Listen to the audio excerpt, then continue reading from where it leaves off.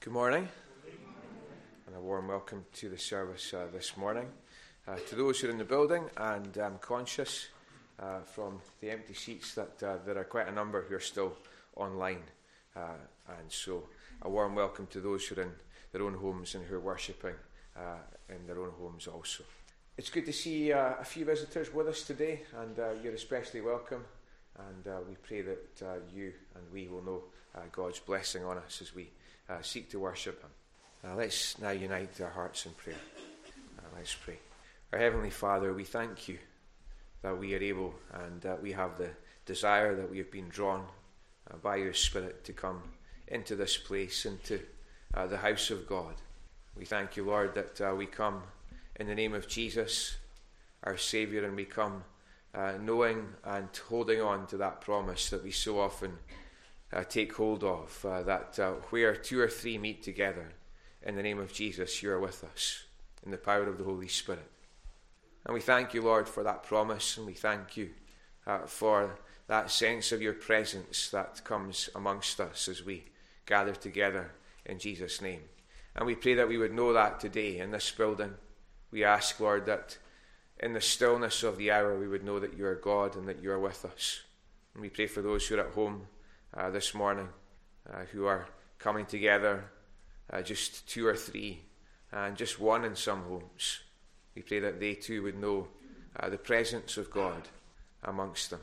And for the churches around us, wherever the Bible is opened, wherever Christ crucified is preached, whatever denomination, we ask, Lord, that you would be amongst them, Lord, as we pray that you would be amongst us. And we thank you, Lord, for all that we are able to sing about in that first hymn. In some ways, as we read the words and as we sing the words, it's such a strange and difficult and awful thing to think about. There is a fountain filled with blood, a picture that points us back to the cross of Christ, his blood shed to pay the price of our sin. And we see that fountain, we see that blood, and it grieves us, Lord, as we think about what our sin did to Jesus. But we thank you that this is our hope. We thank you that as we trust in Christ, as we come to that cross, as we plunge in that sense into the fountain of blood, we thank you that our guilty stains, our sin, is cleansed from us.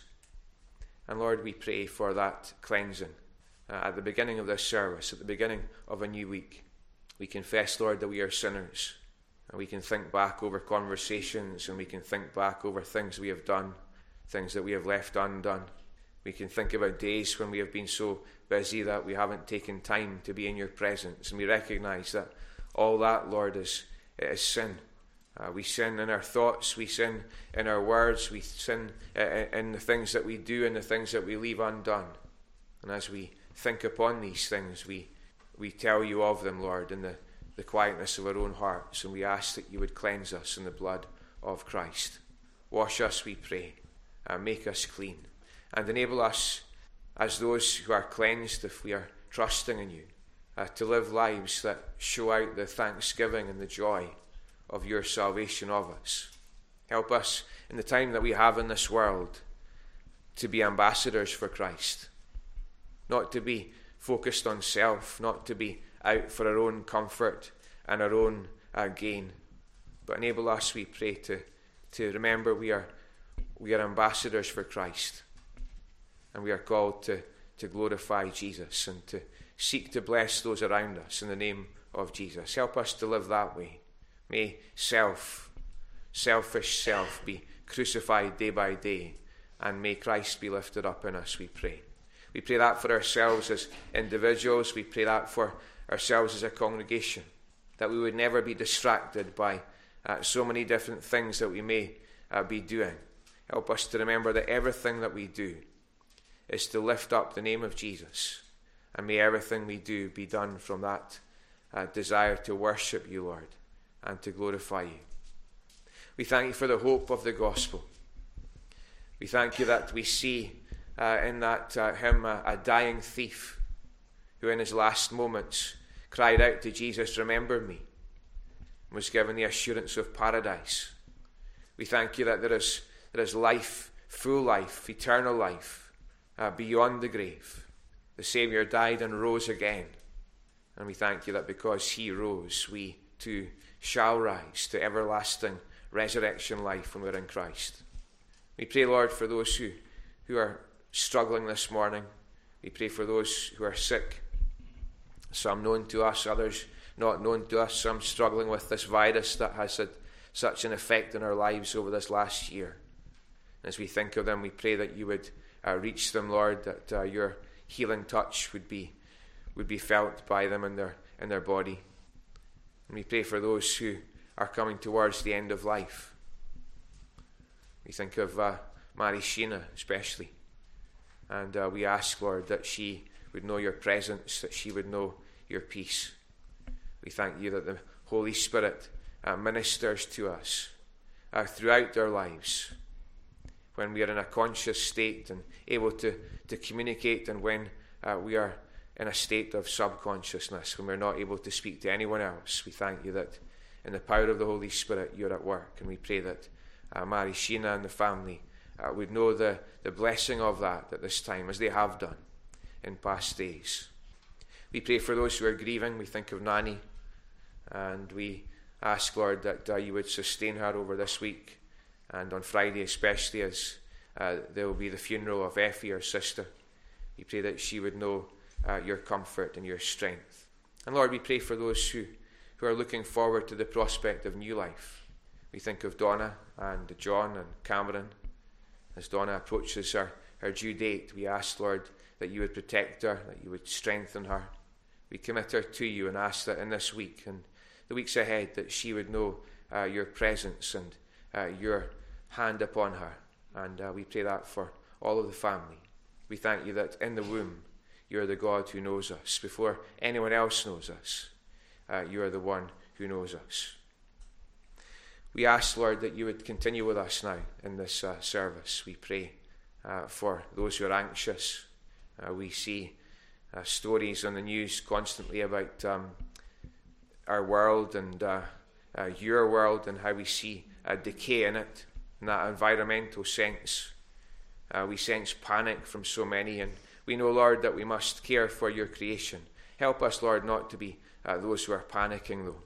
Help us to remember that you're the sovereign God, and you brought all things into being with your word, and when the time comes for this world to pass away, it will be at your command and will. So help us, Lord, to care for all that you have entrusted us with, but to trust you and to look to you constantly. We pray now that you would continue with us, Lord. Lead us and guide us by your Spirit. Enable us to be in worship on the Lord's day. And we ask this in Jesus' name. Amen. Let's pray about that. Lord God, we thank you for how much you love us, and we thank you for how safe we are and how strong you make us when we're trusting in you. We know that when we are not trusting in you, when we're not in the Bible, when we're not praying, when we're drifting away from you, we know that we are so weak. We can't do anything. And you've told us that, Lord. And we pray that you'd forgive us for the times that we've had to learn that lesson the hard way. We thank you that when we're close to you, you make us strong. You give us the power to do the things that you want us to do. And we thank you that when we're trusting in you, Lord, you make us safe. And in this world, although we do have struggles, and although there are things that happen that make us sad and make us sore, we thank you that when we're trusting in you, we're safe forever. There's nothing in this world, there's nothing in life, not even death, can harm the person who is trusting in Jesus. We thank you, Lord, that comforts us. Even as we think about Daniel John and his granny, as she comes towards the end of life, thank you that when we're in Christ and we're trusting in Jesus, as Mary Sheena is, we thank you that there's no one, there's nothing that can do us any harm. We fear no evil because you are with us. So Lord, comfort us, we pray, strengthen us, and help all the boys and girls, the young ones and the older ones here, to be trusting in you. And we ask all this in Jesus' name and for his sake. Amen. Let's turn now in our Bibles to Luke chapter 16. Luke chapter 16, and we'll read from verse 1 to verse 18. This is God's word. Jesus told his disciples there was a rich man whose manager was accused of wasting his possessions. So he called him in and asked him, "What is this I hear about you? Give an account of your management, because you cannot be manager any longer." The manager said to himself, "What shall I do now? My master is taking away my job. I'm not strong enough to dig, and I'm ashamed to beg. I know what I'll do, so that when I lose my job here, people will welcome me into their houses." So he called in each one of the master's debtors. He asked the first, "How much do you owe my master?" 800 gallons of olive oil, he replied. The manager told him, "Take your bill, sit down quickly, and make it 400. Then he asked the second, "And how much do you owe?" 1,000 bushels of wheat, he replied. He told him, "Take your bill, make it 800.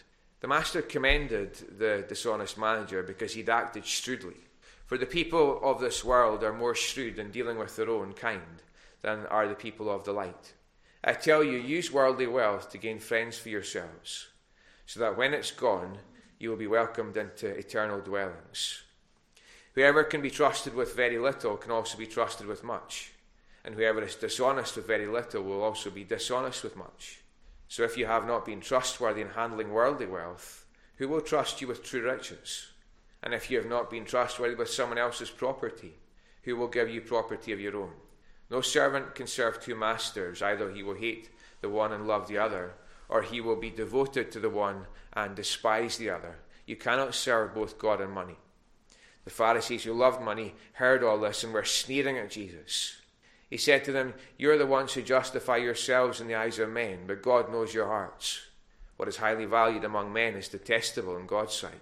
The law and the prophets were proclaimed until John. Since that time, the good news of the kingdom of God has been preached, and everyone is forcing his way into it. It is easier for heaven and earth to disappear than for the least stroke of a pen to drop out of the law. Anyone who divorces his wife and marries another woman commits adultery, and the man who marries a divorced woman commits adultery." Amen, and may God bless that reading of his word to us and give us understanding. If you could open your Bibles now, please, at Luke chapter 16. And let's pray as we go there. Lord God, we come to a parable, a passage that's hard to understand, and we pray for your help. We pray for the wisdom of God to be given to us, and we pray that you would make our hearts receptive, that we would be still and expect that you will speak to us, Lord, in this hour. So open our ears and our eyes and our hearts, and help us to hear. And we pray for the children as well. We thank you for so many of them. And we ask that in their early years that they would remember you as Creator, and that they would come to know Christ as Saviour. We ask, Lord, that they would grow up to know and trust and walk with Jesus. We thank you that some of them are great evangelists already. They speak to their friends, they encourage them to come to church, they speak to them about Jesus, and we ask, Lord, that you would continue to use them and protect them and enthuse them, and help us to learn from them, that we would have something of the courage that they so often show to us. So bless them, we pray, and help them as we pray that you would help us now. And we ask all this in Jesus' name. Amen. Luke chapter 16, and we're looking at the first 18 verses, I think, of this chapter. And if you've done your homework and if you've read this in advance of coming here, you're probably wondering, what is this parable all about? As I have been for much of the week. You go to the commentators, and most of the parables, there's one main message in the parable, and it's clear to see and it's clear to understand. And there's agreement amongst the commentators. But with this parable, there is a lot of confusion. It's generally said to be the most complicated, the hardest to understand of all the parables that Jesus told.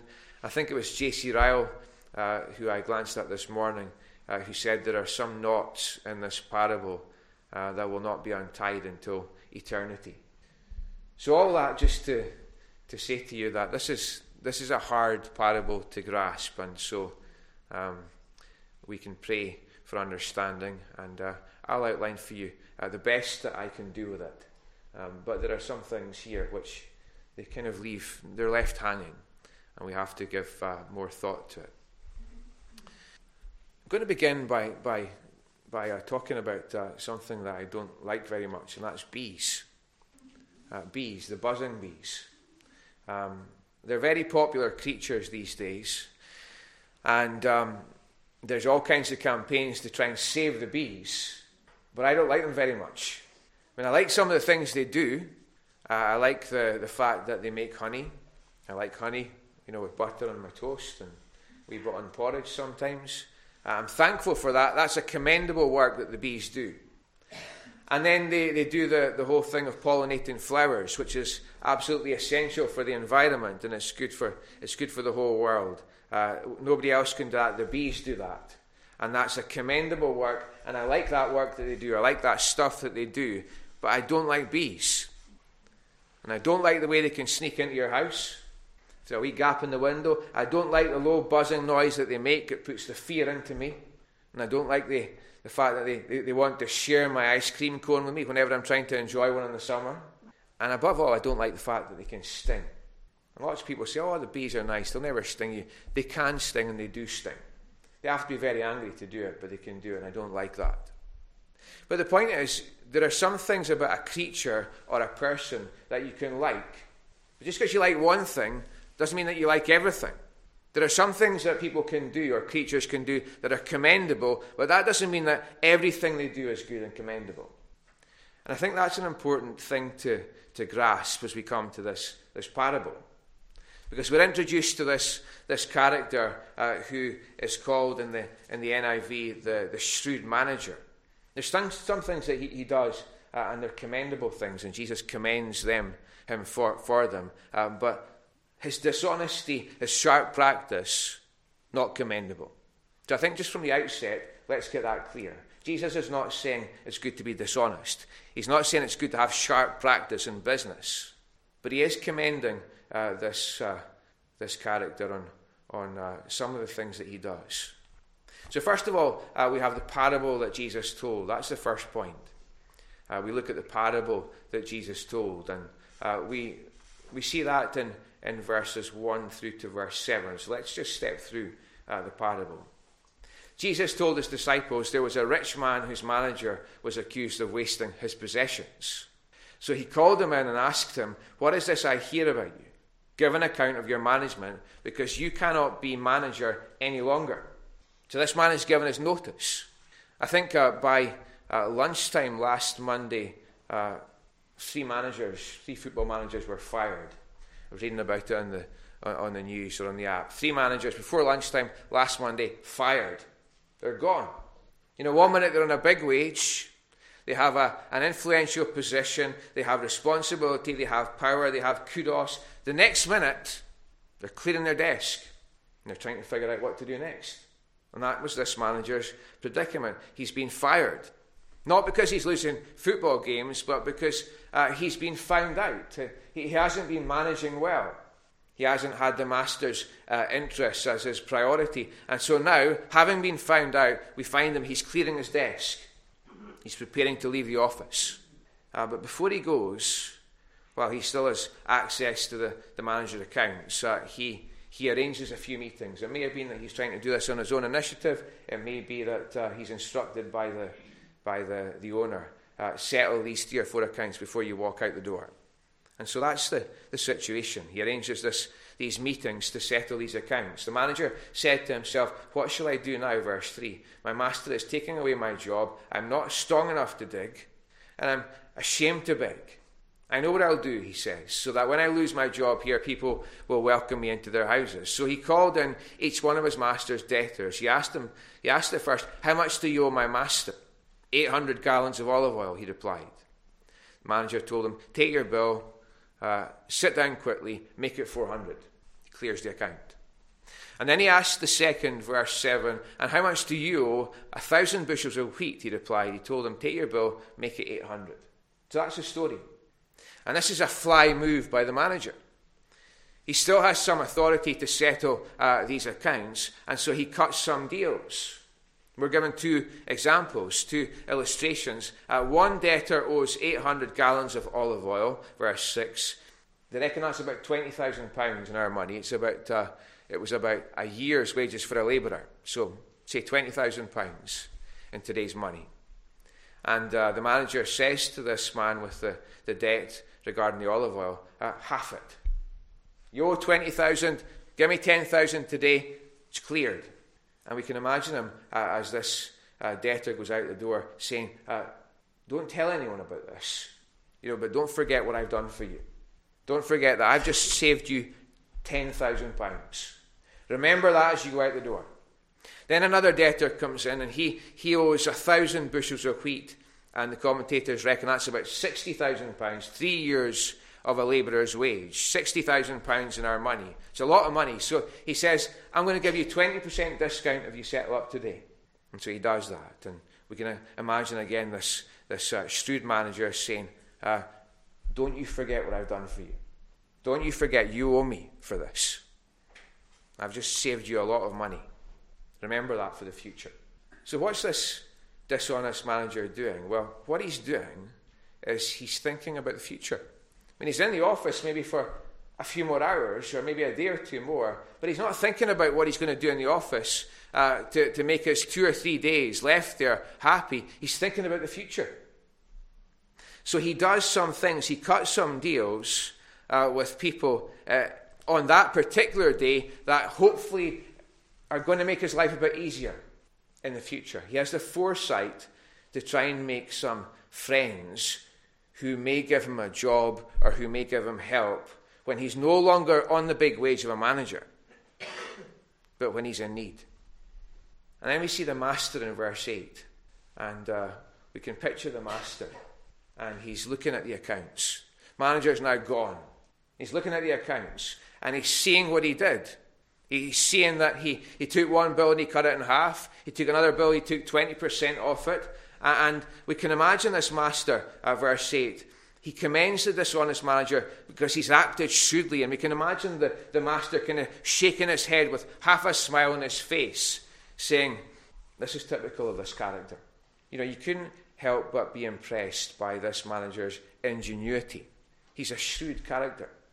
And Jesus takes this picture and he says, you can learn from people like that. He's speaking to his disciples, remember, and he says to his disciples, you can learn from people like that. He's aware of what's going on in the world. He says there are lessons in the world that you can learn from. If you could take that kind of shrewd thinking, says Jesus, if you could take that kind of mindset where you're thinking about the future, you're having foresight, you're not just thinking about the here and now, if you could take that kind of thinking and import it into God-glorifying activity, there could be eternal gain. For the people, verse 8, of this world, says Jesus, are more shrewd in dealing with their own kind than are the people of the light. So there's the statement. And it's kind of sad, but it's true. It was true back then, and it is true today. We can see people in business. As disciples of Christ today, we can look around us in the world, and we can see people in business, and they have such drive. They have such focus. They have such ingenuity and kind of entrepreneurial thinking when they're trying to make money and bring glory to their own name. Now imagine if that kind of drive and focus and ingenuity was imported into the Christian life. Imagine if some of the drive that we see from the people in suits was taken into our life as disciples of Christ. If we could take some of that ambition and that energy and bring it into working for riches that will never fade. If we could take some of that kind of drive and bring it into our lives when we're seeking to not make a name for ourselves, but lift up the name of Jesus, what an impact there would be. That's the lesson for me and for you if you're a disciple. We see this in sport as well. Men kicking a ball around a pitch. Something that I spend a lot of time watching. I watched a documentary a few weeks ago on Alex Ferguson, who managed Aberdeen and Manchester United. And when you look at the way he lived his life, and when you look at how committed he was to making sure his teams had success, it's remarkable. It was all consuming in his life. And it strikes me in light of this parable, if something of that kind of commitment marked the life of every Christian, if we had some of the zeal that Alex Ferguson has for winning and took that into gospel work, there could be huge gain for Jesus' sake. And even in terms of false religions, I mean, think about people like the Jehovah's Witnesses. You know, in rain and shine, they're knocking on doors, they're visiting houses, they're giving out tracts, they're taking abuse, to try to persuade people to believe in a religion that isn't true. Now, if we who have the truth, if we who are the people of the light had some of that courage and that audacity, what a difference it would make in gospel enterprise. So these are some of the lessons that I think we face as we look at this parable that Jesus told. But Jesus then goes on from telling the parable to actually applying it. And he applies it further in verse 9 through to verse 12. The principles that Jesus taught is the second point. And there's two principles. I think the first thing Jesus teaches us is to invest in heaven. And the second thing that Jesus teaches us as part of the principles that flow out of this parable is we're to have integrity on earth. The first thing is investing in heaven. Jesus says, I tell you, use worldly wealth to gain friends for yourselves so that when it's gone, you'll be welcomed into eternal dwellings. Now, what's Jesus saying here? Is he saying that we can use worldly wealth to buy our way into heaven? Well, of course he's not. Now, I'm looking around in the congregation here. I don't think there's anyone here who would think about that for a second. We can't buy our way into heaven.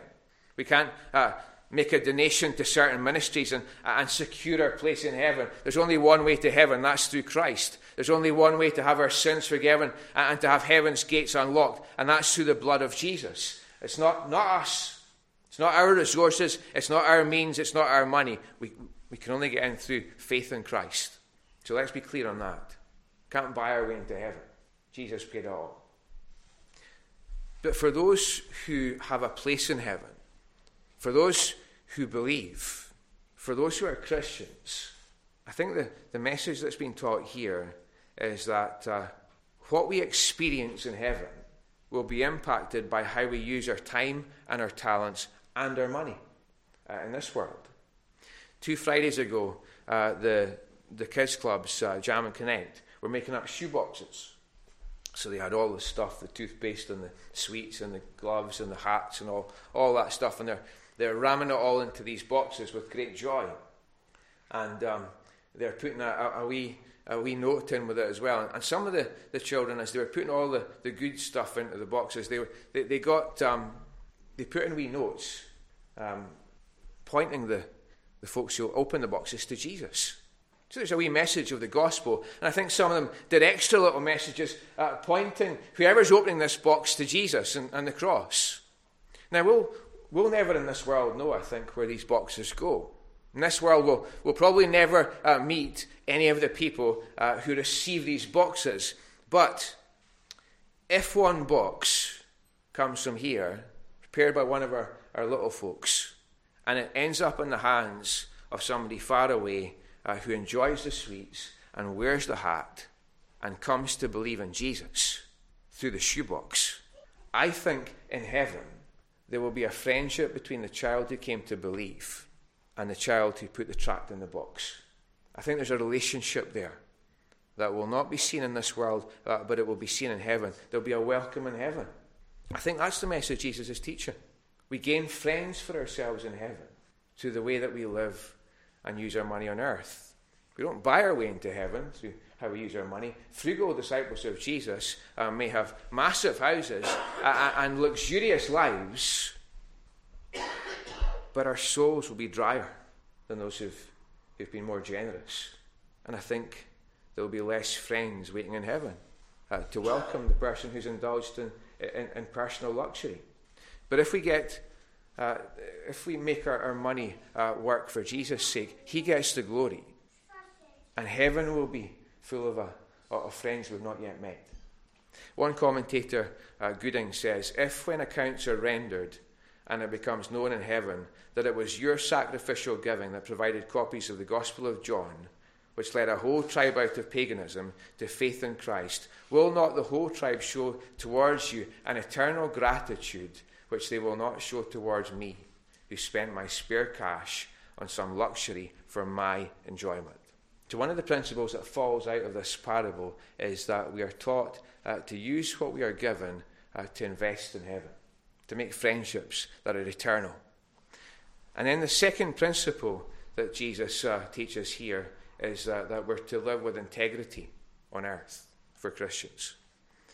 And Jesus says in verse 10 and 11, whoever can be trusted with very little can also be trusted with much. Whoever is dishonest with very little will also be dishonest with much. So if you've not been trustworthy in handling worldly wealth, who will trust you with true riches? And if you've not been trustworthy with someone else's property, who will give you property of your own? So what's Jesus teaching here? Well, I think he's teaching that how we use our money and how we deal with the little things of this world, it says something about our character. You know, we may like sometimes to try and separate the secular from the spiritual. I've had conversations with people in the past who in their workplace have behaved in a way that is not consistent with being a Christian.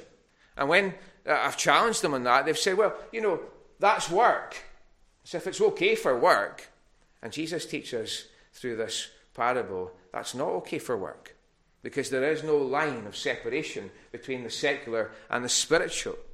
The small things, the things that we may consider to be small things in the workplace, they say something about us spiritually. I read a story about the president of a theological seminary, some big seminary in America, and the students were coming for their first lecture in this theological seminary, and the president was up to give his first speech. So they're all waiting for the speech to be made, wondering, what will he say? And you would expect him to say something very spiritual. But he began his speech by saying, gentlemen, pay your bills. Pay your bills. And the students wondered, what on earth's that got to do with anything? But he was making the point that the way you pay your bills, the way you live your life, the way you deal with all the small things, the mundane things of this world, it says a lot about our Christian character. Jesus teaches his disciples then and now what we say and how we live, they must fit together. We're to have integrity on earth. I read a wee story. I read a news report this week about Biden, the president in the States. And, he's committed to reducing the carbon footprint by whatever the percentage is. And he's very vocal and proud to be able to say that. And then you see a 26-car convoy with V8 engines growling through the streets of Glasgow with the president in the middle of it. And you kind of ask yourself the question, how does this message that he preaches about carbon footprint being reduced and this 26-car convoy in a private jet, how does it fit together? And the answer is it doesn't really. And it kind of discredits anything that's said.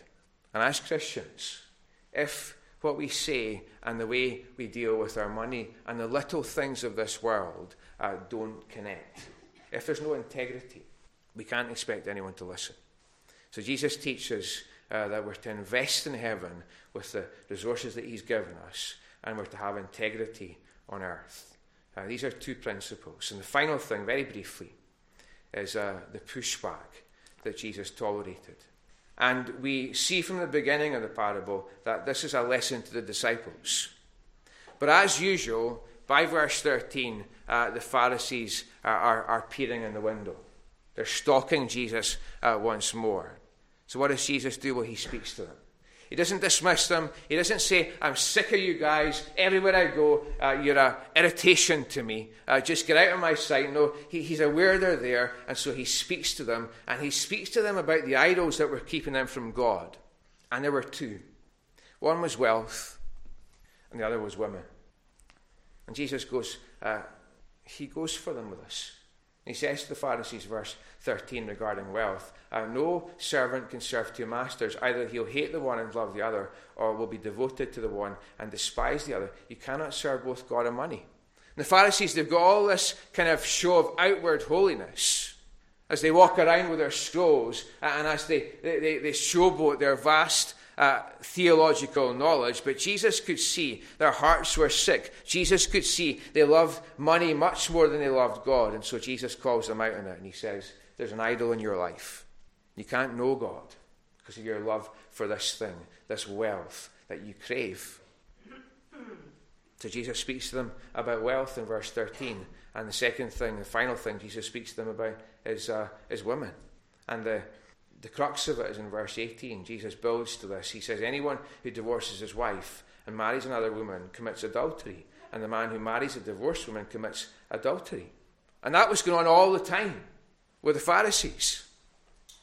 They were experts in God's law, so they thought they could quote it, they could apply it to anyone else, but they could find all kind of loopholes to justify themselves. And so Jesus, in verses 15 to 18, I can't go into it, time's gone.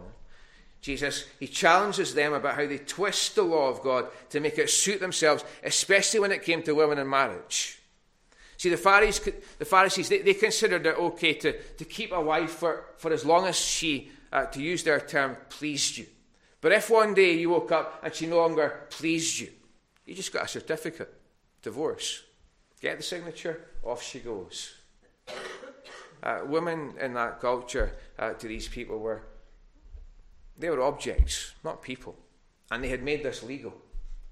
They dressed it up in holy language to make it sound acceptable. But Jesus makes it very clear to them that no matter what their man-made laws said, God had a view on this.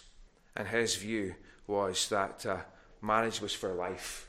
And every woman, every man, every boy, every girl is precious to God. And so when Jesus sees the Pharisees behaving in this way, pleasing themselves when it came to money, pleasing themselves when it came to women, he calls them out on it. It was idolatry. Jesus shines a light into their dark hearts and their dark lives to show them their idols. So what did they do in response? Well, it says in verse 14, they sneered at Jesus. Literally in the Greek, it means they turned their noses up at him. They turned their noses up at him as a person, the God-man. They turned their noses up at him at his teaching. And as Jesus tells them about their idols, they were never going to be willing to put them down. As Jesus challenges them on their sin, they were not willing to repent of it. And so they push back against Jesus. And as we finish, I just wonder, in application, what are we doing today when it comes to Jesus? As he meets with us, as he challenges us, as he speaks to us. It's a difficult parable to understand. And in the measure of understanding that we have, it's even more difficult to face as it applies to our lives. So what are we doing with it? And we all have idols. Calvin talks about the heart being like a factory of idols. We're always producing idols. And it can still be wealth. It can still be women. It can be work. It can be just about anything. Anything that we put above Jesus, anything that we prioritize over Jesus is an idol. Because there is only one God, he will challenge us over the things that we hold on to more tightly than we hold him. And at that point, which perhaps some of us are at in this moment, we have a decision to make. We can either push back against God and cuddle our idols all the way down the road to hell, or we can let go of our idols and take hold of Jesus and walk with him through life all the way on the road to heaven. Let's pray.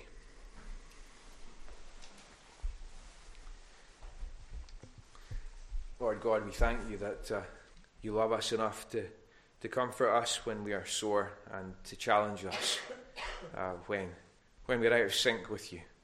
We thank you that you never intend to challenge us in a way that will be cruel. But we thank you that you love us enough to tell us when we are apart from you, when we are on a dangerous track that leads us to destruction. And help us, Lord, we pray.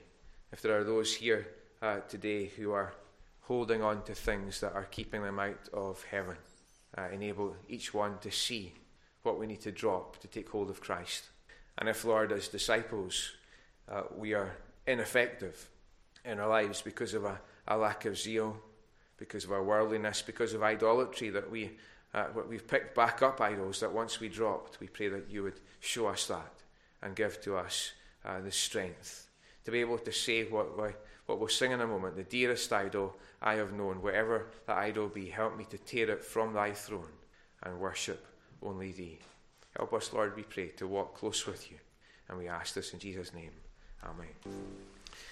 And now may the grace of our Lord Jesus Christ and the love of God the Father and the fellowship of God the Holy Spirit be with us all now and forevermore. Amen.